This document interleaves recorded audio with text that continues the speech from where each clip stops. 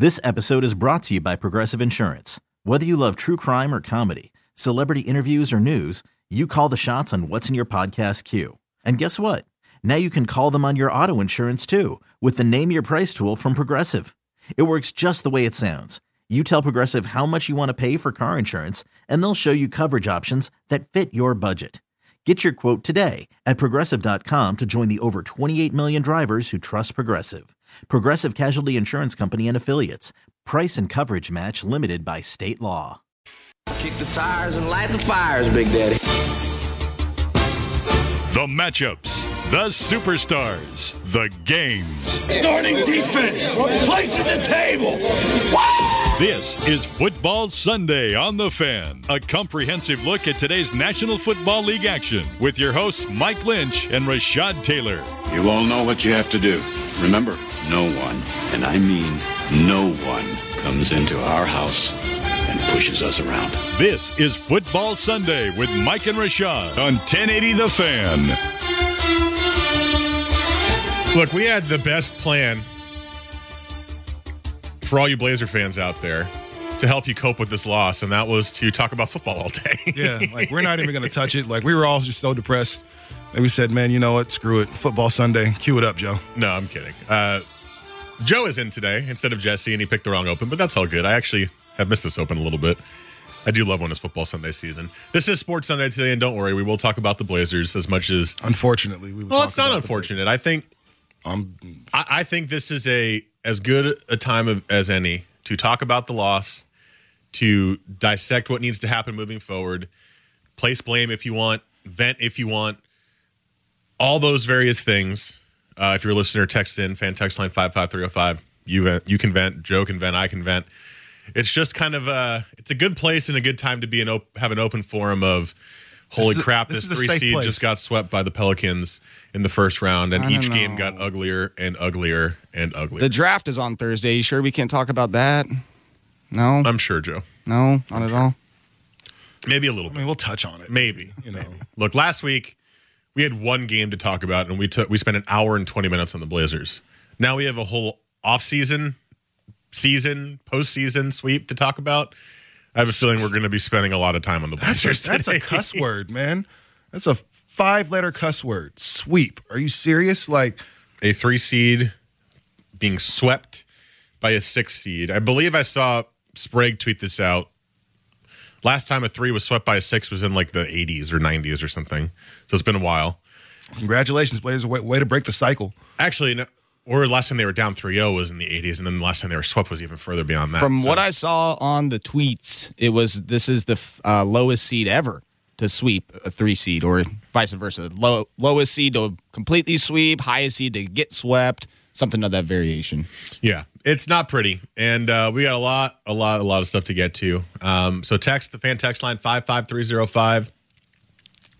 And you can find us on Twitter at 1080thefan, at Mike Lynch 27, at TaylorMade503, and Joe is at JoeFish3, FISCH3. Joe will be doing Hater to Love It today. It'll be we get to see how he awards points, because we know Jesse is very liberal point awarder, and sometimes questionable, in my opinion.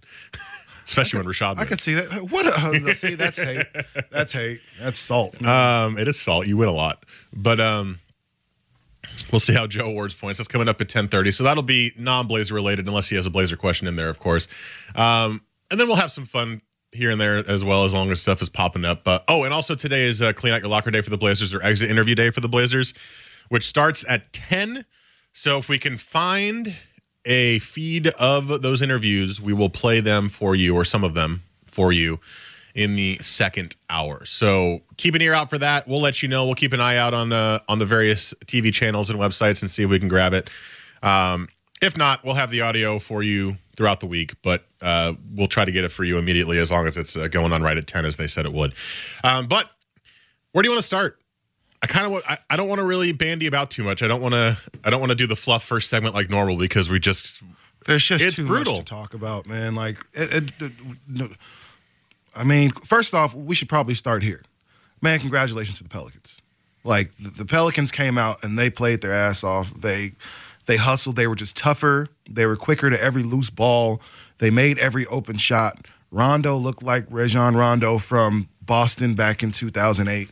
Like, this was just, I don't think anybody was expecting them to play this well. It was Blazers in 6. I don't think I spoke to anybody that said Pelicans in 7 or Pelicans in 6.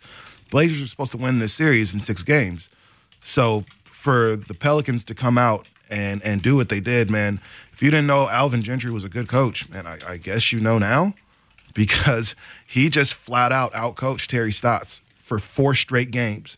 In your house, at his house, I own you. And that's exactly kind of what he did. And, man, you got to give credit to where credit is due. And really, it's due at this moment because the Pelicans, man, were just better, flat out. I guess that's a good place to start. Before we dive into the negatives of it, I mean, it's all negative, but you're right. Give credit to the Pelicans. That is a team that I didn't respect enough. That was the team that I wanted the Blazers to play. Out of all the teams in the playoffs, the team I thought the Blazers had the best chance of beating was the Pelicans. And it was very simple to me. It was Anthony Davis and everybody else, which I was very wrong about.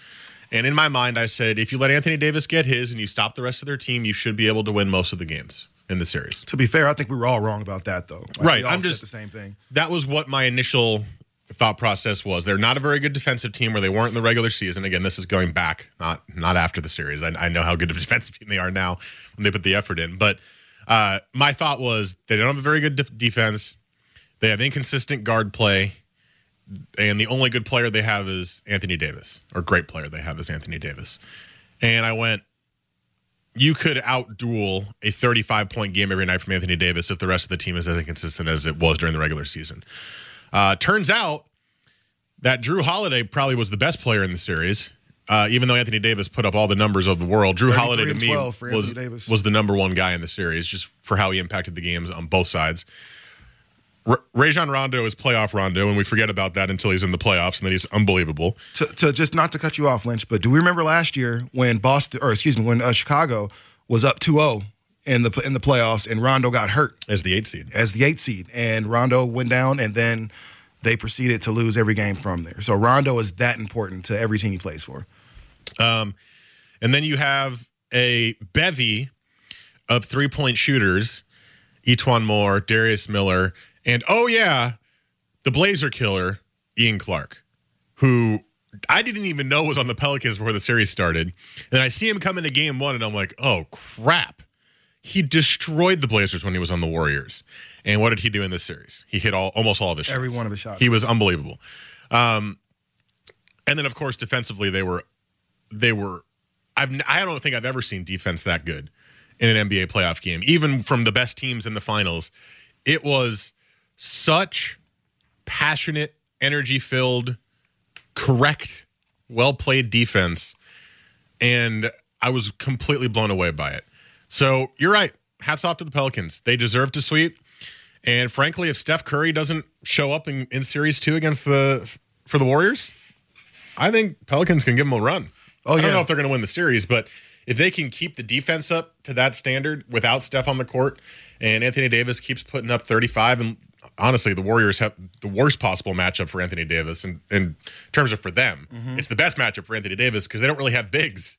So Davis can just do what he wants on the inside and take some shots on the outside, get plenty of dunks and lobs and putbacks. And I don't know if the Warriors have much to stop him in that sense. I think that would be a really, really, really interesting series coming up. But, man, give him credit.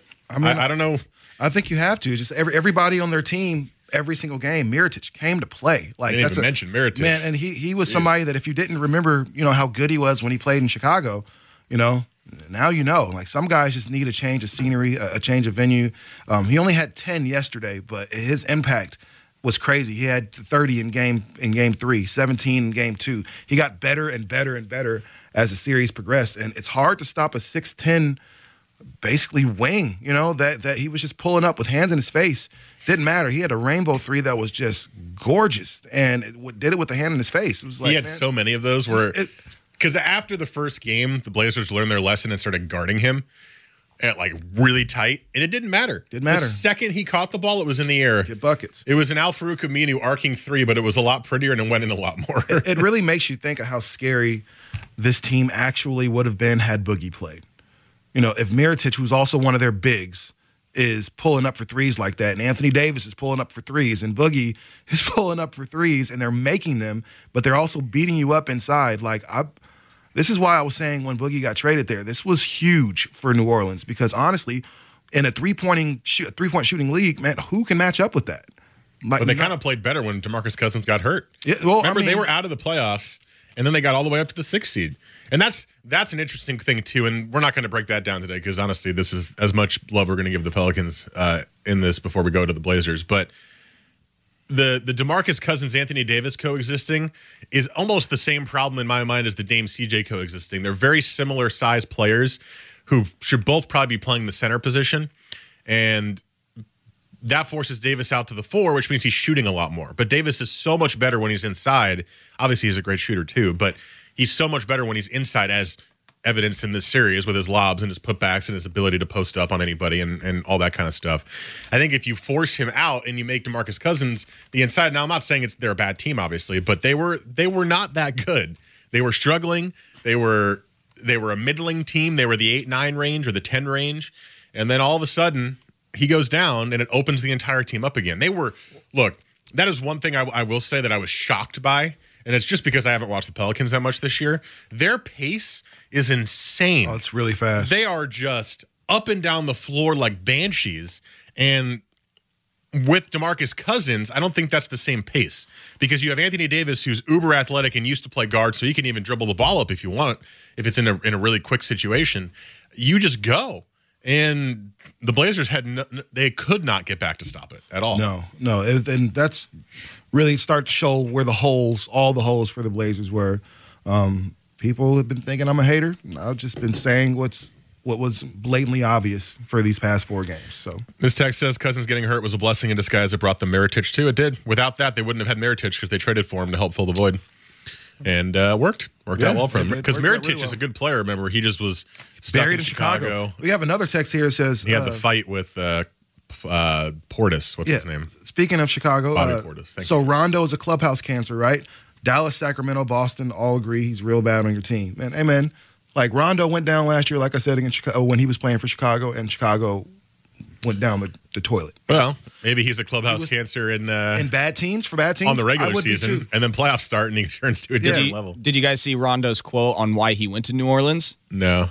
He said that AD, Boogie, and Drew Holiday was the best big 3 in the league, and that if he went there, there's no reason why they couldn't play as good as they have. Yeah. So hindsight's 2020. Well, and I guess the Pelicans, they don't need DeMarcus Cousins, so send him on over to Portland if you'd like. Yeah, everybody's talking real greasy about DeMarcus, but if he's on the market and he comes to Portland, there will be a lot of Cousins jerseys sold within a matter of hours. For sure. Hours. I'm just saying, I think that they turned into a much more efficient, well-rounded team when Cousins went down, just because when there's a lot of guys who want theirs, it kind of stops the offense from moving. Well, and much like Nurk, Cousins isn't a run up and down the floor, type of guy. Like he's a little more lumbering than somebody like AD, who can just fly up and down the floor. Like Cousins definitely slows your game down, much like the Blazers are slowed down when Ed Davis and Collins are on the floor, as opposed to when Nurkic is on the floor. Things are a lot slower. All right, let's get into the Blazers stuff.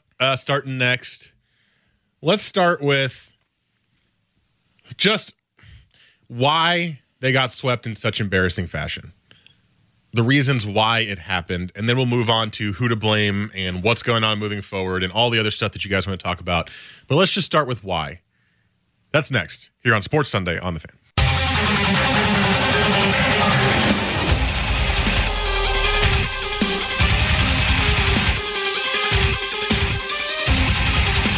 Weekends were made for sports. This is Sports Sunday with Mike and Rashad on 1080 The Fan.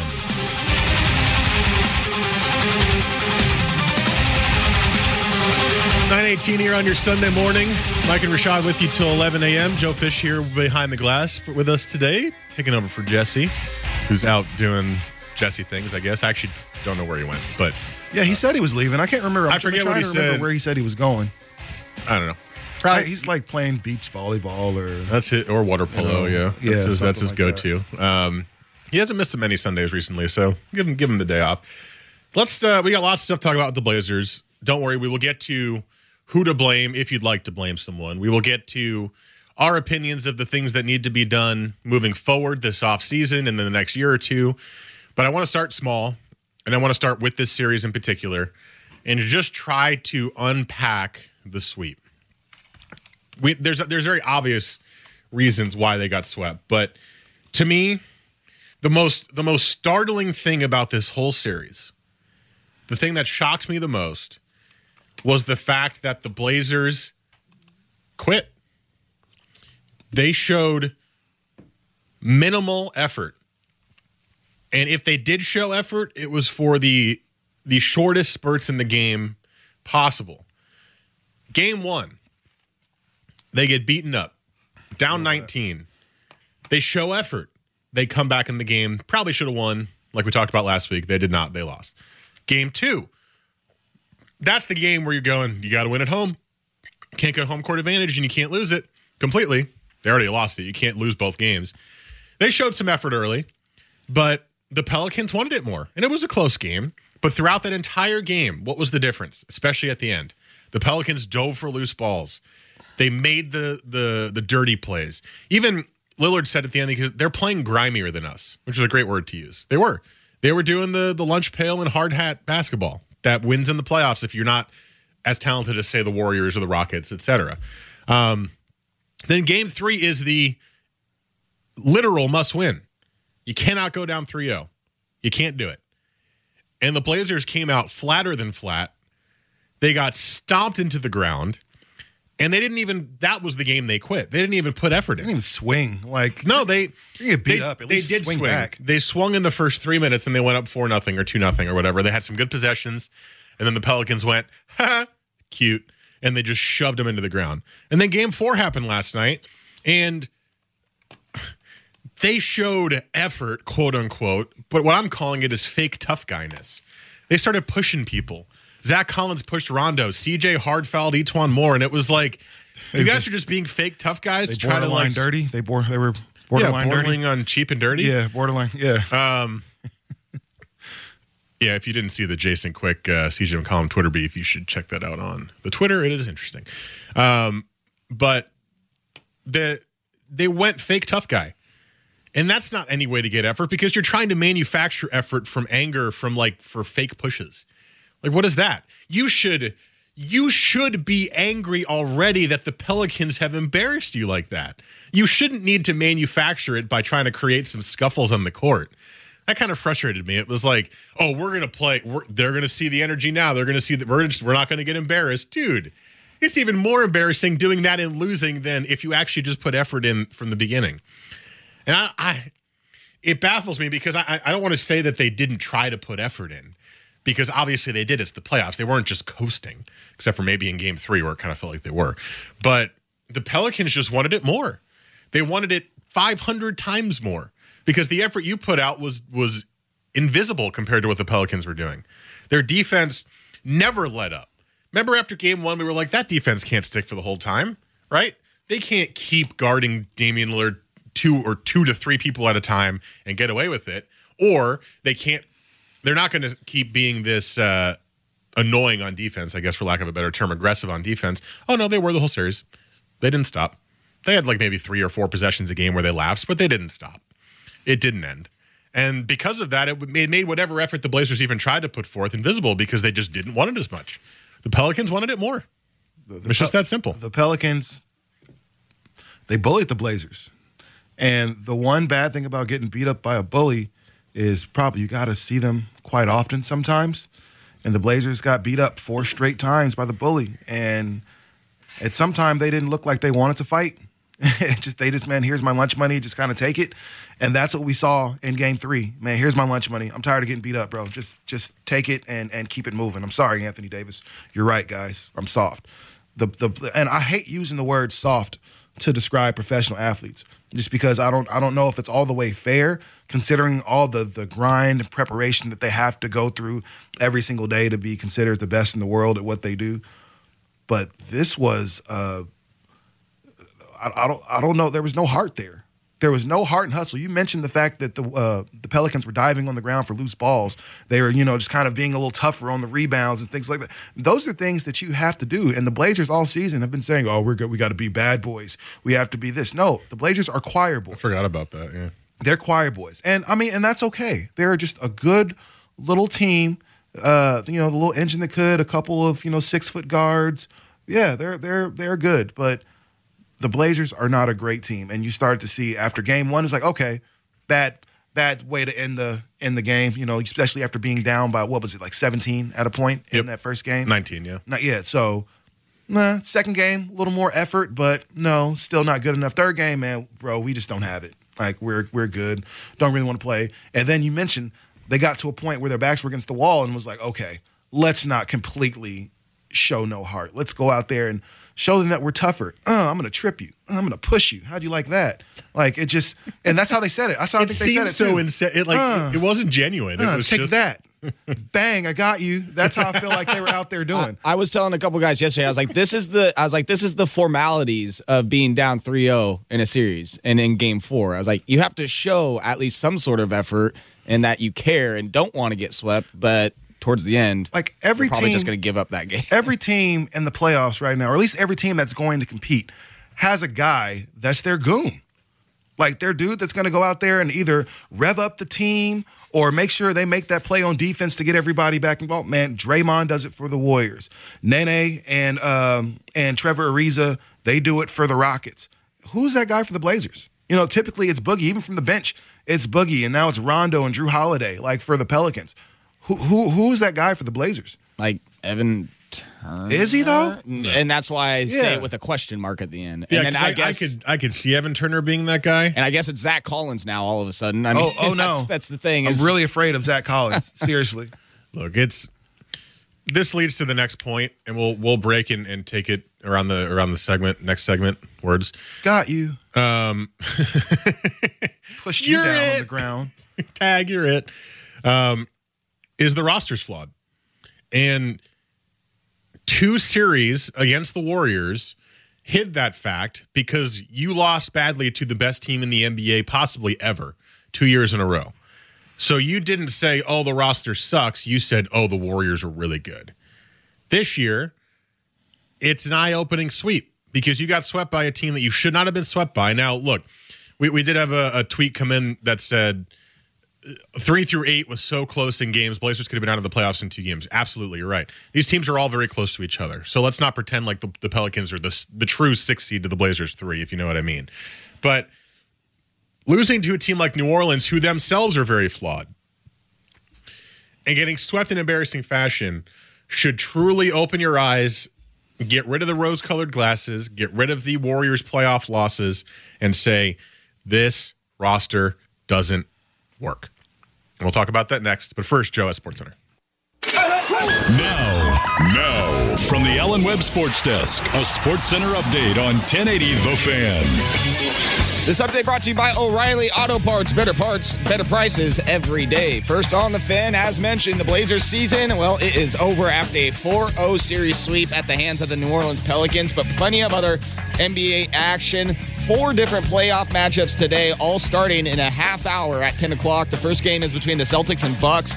Celtics lead that series 2-1 as the Bucks try to even things up today, 2 apiece.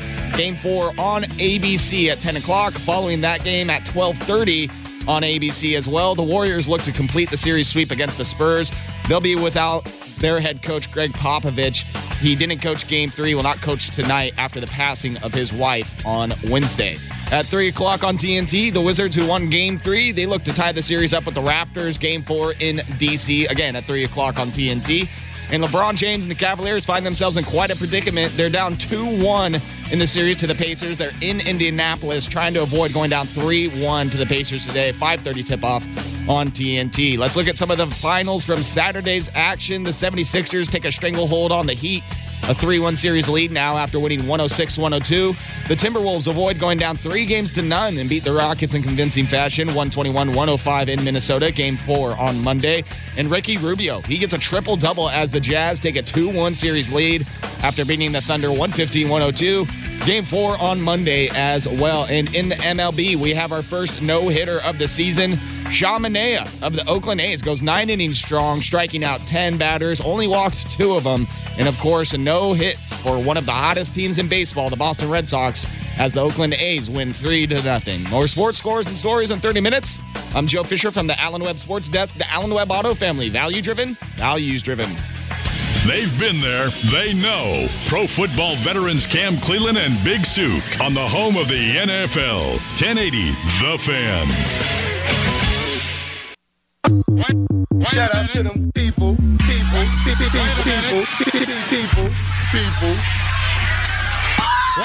Mad ethnic right now. Wait a minute. Weekend sports with a difference. This is Sports Sunday with Mike and Rashad on 1080 The Fan. 9:33 on your Sunday morning. It is now the Blazers off season, and hey, at least the weather's nice, so you can enjoy it. See, it was going to be in the 80s. That's been it's going to be in the 80s this week, dude. So last week, game 1 was I'm getting my hair cut, and I look outside, and it just started storming, and it didn't stop like for the whole day. And I said, a bad omen. And that's exactly what I said. That's a bad omen. Like, I don't like the way that looks. It was a real aggressive rain, too. Yesterday to look outside at 2 o'clock and the game is on, I was kind of conflicted. Like, man, why am I watching this game, man? I just can be out somewhere enjoying my life right now. So that's the good thing. Now that the season's over, it looks like the weather is starting. No, it's good. Today, 65 sunny. It's supposed to be like 76 tomorrow, 82 Tuesday, 86 Wednesday. Yeah, bro. 82 Thursday. I'm at the river. Who's with me, baby? And then comes the rain again. A little bit. Who wants to go to the river Tuesday, you say? Is 80 what? 82. Wednesday is 86. What river are we talking about here? We can go to Sandy. It's close. Clackamas, yeah. It's like that's if Clackamas not near the mouth of Willamette. Yeah, as far up as possible. Yeah, it's a great river to like float on. It's a little more aggressive. Yeah, it's a little cold. Sandy, I'm not floating nowhere. I just want to be out there. It's not cold. It's not float weather just yet, but I don't know, mid-80s, it's pretty good float weather. It is, but it's got to be like that mountain runoff water in the Clackamas. It's ice cold. Yeah, right now. That's true. So, all right. So yeah, now that the weather's nice, it'll just help soothe your soul a little bit. But the roster's flawed. Here, this is what we teased last segment. The roster is almost irreversibly broken, in my opinion, because of the bad contracts. Here, there's all sorts of problems. You have 2 small guards at the top of the key. I can't speak today. Sorry. 6'3", 6'3", Dame and CJ, whatever they're listed as, they're short compared to other NBA guards. Yes. And what you saw in the series was bigger, longer guards will always cause havoc for a backcourt that has 2 of the same type of guard. And, the guys off the bench aren't big either, and Shabazz and Pat Connaughton. Drew Holiday and Rajon Rondo just took it to Dame and CJ the whole series, and it wasn't even close. And you mentioned this in the break, but against big guards, Dame always struggles. Against guys who are long and athletic, he always struggles offensively just because he's smaller. And he does plenty to still play well even with that disadvantage. But in this series, when they're doubling and tripling him, it was almost impossible. Mm-hmm. Beyond those 2, you have absolutely no playmakers. None. You have a mishmash of pieces that don't consistently work together. You have Al-Farouq Aminu, who is an elite defender. He is a spotty shooter who gets hot, and when he's not, he misses everything with one of the weirdest looking shots I've ever seen. And he can't dribble the basketball. Effectively, at least. When he dribbles, you hold your breath and you go, oh, God, please stop. Pass the ball. Yeah, 24-hour fitness. He has handles, but in the NBA, nah. Evan Turner can't shoot the 3. Not as good defensively as I thought he was. Very, very effective on the inside. He's a great post-up play, but doesn't fit with this roster in the way that they wanted to play. They want to play spacing, shooting, passing offense. Evan Turner kind of bogs that down by being essentially a black hole because he demands the ball on the inside and then he can do what he wants. He's good on the second unit because, that's where you'll need that kind of a dominant play. Also with CJ, who I passed over in that sense, too much of a black hole for this kind of an offense, in my opinion. CJ is, I'll say, elite offensive player. He can score from anywhere. He's got handles for days. He's got crazy moves that he can get open shots with, but he doesn't pass the ball. And when he's not scoring, what is he doing? Gives you nothing. Nothing. No defense, no passing, no cutting. He just waits for his opportunity to go crazy. So he's amazing offensively, but he gives you nothing beyond that. And then inside, you've got Jusuf Nurkic, who is good, has not fully realized his potential yet, but seems to be creeping closer to that. Still inconsistent, has a really bad touch around the rim unless he's dunking the basketball. Has an okay jump shot. He is a good defender, but he does get into foul trouble. You've got Ed Davis, who's solid and he's kind of like the energy guy for the Blazers. We talked about that last segment. Like, who is that guy? It's probably Ed Davis. And then you got Zach Collins, who looked good too. So I guess the most promising thing about the roster is the inside players. They're good. They're good, solid players. You don't have anyone dominant, but you got good, solid players inside. To me, it's that middle part that's the flawed part. Mo Harkless is very good, but he's also inconsistent. I think Mo Harkless is the best player you have outside of Dame and CJ to do everything else. Yes. He's an above-average defender. He's a passable shooter. He's a great cutter. And he just runs with the team really, really well. But he's really inconsistent. Like, he's a great energy guy, but he doesn't hit all of his shots, and he doesn't always play the best defense. So it's a problem of inconsistencies. That's where the roster's flawed. You have expensive players that don't make any sense to a roster that has two undersized guards that in a series where they're getting doubled and triple teamed, they need to pass the ball, and you need to have shooters who can hit that shot when they're wide open. Because if there's one play, I think it was game 2, near the end of the game, Blazers down by 3 or whatever it is. Damian Lillard, pick and roll. He got triple teamed into the paint. Anthony Davis was on him. Drew Holiday was on him. And I think Mirotic was on him. And he had, obviously you can't go up for a layup with that because you're going to get smothered, especially with Davis on you. He had to try to pass the ball to the corner, and it got taken away, intercepted. And even when he found open guys, they weren't hitting shots. I guess for Aminu kind of was. He was hitting some threes. He was pretty good this series, but it wasn't enough. It wasn't enough for them to actually start guarding him. They left him open the entirety of the series. And you can look at the Warriors as an example of a team that has this happen to their guard. Steph Curry gets doubled off of picks all the time. But Steph Curry has 4 guys on his team who hit threes consistently or to an elite level. So if he gets doubled, he just passes the ball. And eventually, Klay Thompson hits enough threes where he stops getting doubled, and then Steph can go off. You can't double him forever. The Blazers just don't have that, and that's why the roster's flawed. And that's the problem is the salaries, because you can't just get rid of it and fix it. It's a problem. The biggest issue with the Blazers for me is the fact that you have 2 starters on your team. That's it. I don't really think any one of these other dudes on this team is a starter. I think is a legit starter. I think Nurkic could be, but mind you, Nurkic for 2 years was on the bench in Denver and not playing. And by a guy who's clearly right now, man, I mean, Jokic is nice.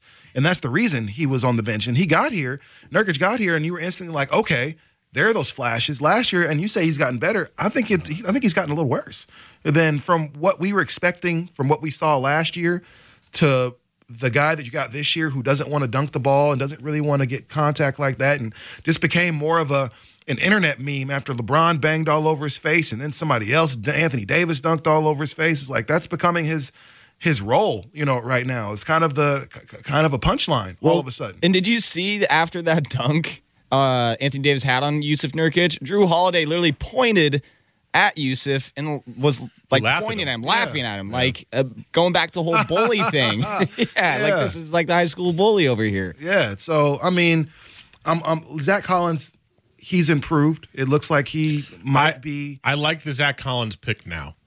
It didn't make sense at first. I'll be real. It didn't. I understood it, but I didn't like it because there's so many great players, and as you see this year, there's a ton of really good rookies in the league. But I'm not upset about that pick because he's improving and he shows something that a lot of these Blazers don't, and that's really good defense. And instantly, he's a good defender. He's straight up every time. And he actually, I don't know if you've noticed, in the beginning of when he started playing more frequently, about halfway, 3/4 of the way through the season, he was getting called for fouls on everything because they're like, oh, who's this rookie playing good defense? Did you notice those stopped? Yeah. Because the refs realized he was going straight up almost all the time because he's a great defender. And he can shoot. He needs to work on it a little bit, get more consistent hitting it, but he can shoot and he can dribble drive. Yeah. I don't know if you remember his little up and under move in game 2 that he did when he got the ball at the 3-point line. He that little guard moves in him. So I like him. He's good. I like that they got him, and I'm excited to see him grow. No, that's hopefully we don't have kind of a Myers Leonard situation with Zach Collins. We saw Myers Leonard come out his rookie year, and I'm not going to say play well, but showed some flashes that, okay, well, this kid could be a big part of what the Blazers do moving forward.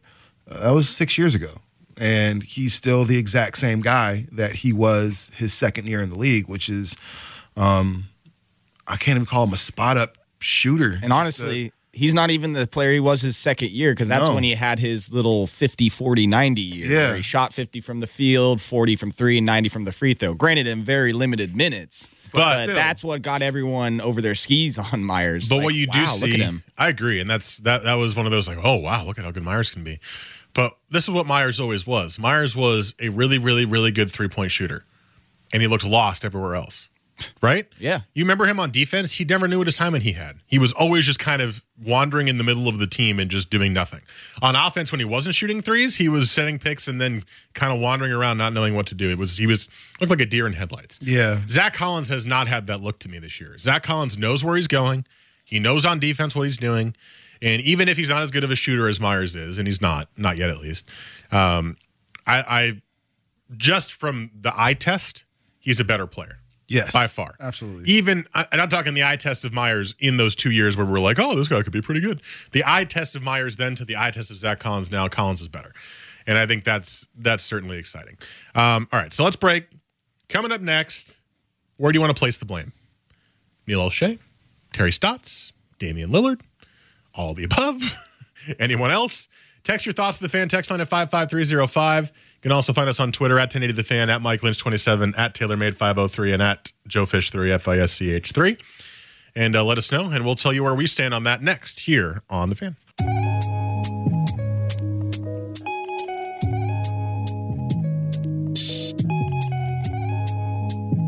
Weekend sports with a difference.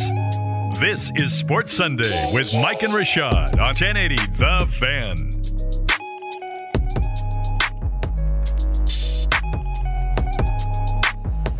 .48 here. You can always tell that Jesse's not doing the music today or whatever day, man. As we call him affectionately on Wednesday nights, DJ Fish Sticks in the house. I don't know if I like that. Yeah, I'm not crazy about it. I prefer DJ OE because it spells my name literally. And I love OE. Yeah. Who doesn't? Look, do you like OE? you don't get to choose your own nickname. Drink it to the label and throw some orange juice in it. You don't get to choose your own nickname. Okay? You don't get to do that.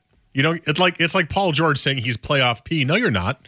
You don't get to do that. Well, we call Swaggy P, and he made that name up. Did he? Yeah. Well, that's fine, but generally, you can't choose your own nickname. Does anybody even know what Swaggy P means? No. It means swaggy pimp. Pimp or pip? Pimp. Okay. PIMP. Okay. All right, Nick Young. That's why I see what you're doing behind the scenes. Yeah, it's DJ Fish Sticks. Look, it's the nickname. It's what happened. It's okay. Still up for debate. So who to blame? Who do you blame, if you want to blame anyone, for the Blazers getting swept by the Pelicans? You have options. You could blame Terry Stotts, and there was a report from Mark Stein yesterday that said that many around the NBA think they might fire Terry Stotts, which I think would be a big mistake. You could blame Damian Lillard. A lot of fans are getting angry at Lillard for not being able to break through the double and triple teams. Or you could blame Neil O'Shea, who built this roster. He built this city on rock and roll, but not really. On spare parts. That's exactly what he built it on. You could blame CJ, I suppose, for being a black hole. You could blame many, many people. For me, it's easy. And it's Olshey is who I would blame. And I'm not putting all of the blame on him. I don't think that's fair because he built this roster and he made it the way it is, but he's also done many of good things for this team decision-wise. And even some of the players that he acquired were through good means. Like Mo Harkless he got for a ham sandwich from the Magic. Shabazz Napier he got for a ham sandwich from the Magic. And they turned out to be solid contributors, although Shabazz played like absolute garbage the last month of the season. They were solid contributors for this team. He's had some good draft picks, but when you were already basically capped out and you give Alan Crabb and Evan Turner $75 million deals, and you give Myers Leonard and Mo Harkless $40 million deals to put yourself in salary cap hell, and 3 of those 4 players are not useful to you, it is your fault that the team is in this situation. Because Mo Harkless turned out to be a great deal. He really did. And he showed how much of an X factor he is this year when he went down and what was missing. But Alan Crabb, you were lucky enough to get rid of that contract because the Nets are gigantic idiots, always. Well, they're the Nets, so, you know. Myers Leonard has done literally nothing since signing his deal. And Evan Turner just doesn't fit. Evan Turner is still a solid player. He's maddening sometimes, but he's a solid player, but he just doesn't make any sense on this roster. So only one of those contracts was actually worth it. And because of that, you have no salary cap space to make any moves, whether you want to trade, because that's the best way to get players in this team, because as you know, free agency in Portland is trash. So you would have room to make trades, but you don't. You have no room. You have a mid-level trade exception. That's it. And to that point, in my opinion, Neil Olshey is at fault for where this team is right now because they have no flexibility at all. It's going to be really difficult to fix this. Nate, sorry. Oh, no, please, go ahead. I was going to say Nate Jones, who's, I believe he's the agent for Damian Lillard and a couple other players around the league. He retweeted Mark Stein's tweet last night saying that Terry Stotts could be out for the 10 straight losses. And he says it's not Terry's fault they have the wing core they do, or that they came out of a loaded draft where they had 3 firsts with a 19-year-old who will eventually be good, but timeline doesn't match up with their stars, or that they have guys making 8 figures per that can't play. So yeah, he works with Dame, so obviously there's a little bit, maybe favoritism towards that, but that kind of sums it all up. Well, what sums it up to me in terms of not blaming Terry Stotts is look at what Terry Stotts was able to do with this mismatched roster. He got into the playoffs 5 years in a row. And yes, they lost in the first round 3 of those times, but he got them there 5 times in a row. And he made this team something workable. So is he to blame? I mean, look, he got out coached by Alvin Gentry in the series. I would 100% agree with that if that is your argument. But is he to blame and ready to get fired because of this? Come on now. I think there's been, and we've talked about this, and I think you guys have kind of come to the rescue of Terry Stotts, at least for me, is he's been out coaching a lot of games. Not just this series, but there are some times where you look at Stotts or the rotations or the fact that Yusuf Nurkic will be healthy and only play about 19 minutes, like games that you could have won if they had done this, or if, Stotts had made this, adjustment or this wrinkle, then maybe you would have had a chance. I think in 4 games, it just became really evident that he didn't have an answer for anything. Like, at least sometimes, when you're coaching, like, okay, well, there's nothing we can do about Anthony Davis. He's going to give us buckets. But Jrue Holiday is not going to be able to go off on us. We have to be able to collapse, or we have to have somebody there for help, or someone to meet him at the rim, someone to make it uncomfortable for him. What did you change from literally, like, the playoff basketball is a chess match. It's not checkers. It's chess. They move, you move. They make a move to counter what you did. You move to counter what they do. That's what it is. And we never saw him counter. It's like he just kept moving the same pawn forward every single time. It's like, are you serious? They did counter, but they lost the counter early. I remember it was game 3. They started playing Dame off the ball. Very beginning of the first quarter, they were playing Dame off the ball because they went, well, they're going to double team it on picks. We're not going to put him through pick and roll situations. And they did that for a little bit, but the problem is they're also denying him the ball. So he wasn't even getting it. He wasn't even receiving it. So they're like, okay, well, we got to have the ball in his hands. He's our best player. He's our only chance. and then it went back to the same old, same old. So I think you saw adjustments, but it didn't work because the Pelicans adjusted right on back. That's why I say Alvin Gentry outcoached the bleep out of Terry Stotts in this series, and it wasn't even close. But I don't think that should be a cause of being fired, and I also don't think that's to blame, because even with that, if I can go a little glass half full for you here, is the Blazers had a chance and should have won the first 2 games if they played without losing themselves in the last minute. Yeah. And he did that with this, what we just discussed, weird roster of mishmash of parts that doesn't make any sense. And I think that deserves some credit too. I am not giving the blame to Terry Stotts for this. He deserves some blame, but I'm not placing the blame on him. As we've kind of said, man, a lot had to happen for the Blazers to end up as the 3 seed. You know, there were a lot of things that kind of played into the season to make that happen. Chris Paul leaving the Clippers and going to the Rockets to make them what looked like the strongest team in the West all year. That happened. Jimmy Buckets going down for, a month and a half, 2 months. You hurt the Timberwolves, who were in the 3rd seed at that point. They were set there at 3. I think the Pelicans were in the playoffs, but, once Boogie went down, there was – like you said, they were able to kind of put it together. Kawhi hadn't played for San Antonio all year. And at a point, San Antonio was clinging on to that 4th spot too. And then Pau Gasol went down for a little bit. And so things were just injuries. And mind you, there's no Blazer fan that's ever going to, feel bad about another team and their injuries. So let's go ahead and say that. But injuries did play a big part in why the Blazers were able to come in and steal that 3 seed. And then, man, that 13-game win streak that they had, really impressive. Whenever you win that many games in a row, I'll never take anything away from them. But it's important to look at the fact that, like Jesse mentioned once before, man, 6 of those wins came against teams that aren't even in the playoffs. And a lot of the other ones came against injured teams. So yes, they got 13 games in a row, but all win streaks aren't created equal. I find it really hard to just poo-poo the win streak because of those factors. You play who's in front of you. You play your schedule. Winning 13 in a row is it's great impressive. Feat. It's impressive. It's super impressive. And I don't want to take away from that, but it also blinded Blazer fans a bit. Absolutely. They went, oh, this is us now. And they kind of, and us, I am included in this, us included, they kind of just conveniently forgot about the first 50 games of the season and then kind of excused the last 10 or 12 where they were struggling again just because of that 13-game win streak. It was a blinder. And I get it. I fell for it too. Don't worry. But we use that as this is this team. It's not. Yeah. 13 games of an 82-game season, that's not the team. That's part of the team. They have that in them, but that's not the team. And if we remember, really a week before that 13-game win streak, or 2 weeks before, right before the All-Star break, man, it was blowed up.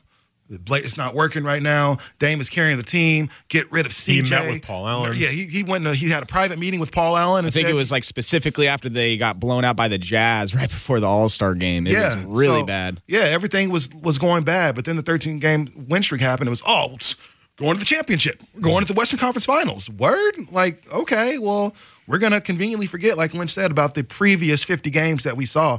I think the Blazers are, like I said, the last stretch of the season that with the losing, that's closer to the team that we know and should have expected than that 13-game win streak team. The one thing I threw in there that we haven't talked about, we have to break, but don't blame Damian Lillard. Don't do it. Damian Lillard's the best player on your team by far. He is a borderline superstar, and the Pelicans' entire game plan was to take him out of the game by any means necessary.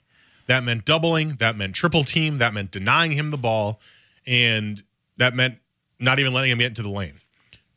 Now, I do wish that he had found the ability to take over a little bit more, because superstars will do that, but I will not place the blame on him, because the Pelicans' entire game plan was to say, Blazers can't beat us if Dame can't beat us, and they just threw everybody at him, and the rest of the Blazers couldn't make him pay. They missed shots. The whole series, they missed shots. And that's why I don't want to blame Lillard for it, because it's even with getting double and triple teamed, he was still getting 20 points and trying his best and trying to get the team to the win, but it wasn't in the cards. I don't want to feel like I'm being hard on Dame, because he's the leader of this team. He's been the reason that the Blazers are even halfway relevant. some of the things he's been able to do this year, and he's worthy of that third, fourth place MVP vote that he's going to get because he balled out this season. But as a superstar, man, as the superstar, because we talked about this, I think it was last week, like we're over, is Dame an all-star? Is he going to be an all-star? That conversation is over. Yep. Damian Lillard. He put himself at another level this year. Yes, he absolutely did. And just in the playoffs is really where stars make their name. Jrue Holiday. He's going to be a household name next year because of what he was able to do in these playoffs this year. I think it's easy to forget what Dame did in the playoffs. Let's not pretend like he has not been an elite player. No, of course not, because he was, man, you look at that series he had against Houston, he averaged, I think it was 25, 26 points, and then, had the game-winning dagger. Played great against the Warriors both years, too. So Dame has definitely done his thing, but, you want your superstar to come through. You need him to come through every single game for you, and just Dame wasn't able to give you one of those signature games. Maybe that's the next step in his progression is if the game plan is to try to take you out of the game, maybe he's got to find something in his game or something in himself to be able to still to have an impact. Maybe it's harder for him because he's a smaller guard. Maybe that's going to be more difficult just because of his size. But maybe that's the next level of progression to become a true superstar is to say no matter what they're doing, I'm still going to get mine. And we didn't fully see that this sweep. All right. Coming up next, we're going to see if we get the audio from Blazers Clean Out Your Locker Day. It should be getting underway here momentarily. If we do, we'll play some of that for you. If not, I do want to get to what's next. What is the way to fix this roster? And what do you guys want to see? Text the fan text line at 55305. Don't worry, we've seen your texts. We've been reading them. Text the fan text line what you want them to do moving forward. And we'll try to talk about that next, or we'll have audio for you. This is Sports Sunday on The Fan. This episode is brought to you by Progressive Insurance. Whether you love true crime or comedy, celebrity interviews or news, you call the shots on what's in your podcast queue. And guess what? Now you can call them on your auto insurance too with the Name Your Price tool from Progressive. It works just the way it sounds. You tell Progressive how much you want to pay for car insurance, and they'll show you coverage options that fit your budget. Get your quote today at Progressive.com to join the over 28 million drivers who trust Progressive. Progressive Casualty Insurance Company and Affiliates. Price and coverage match limited by state law.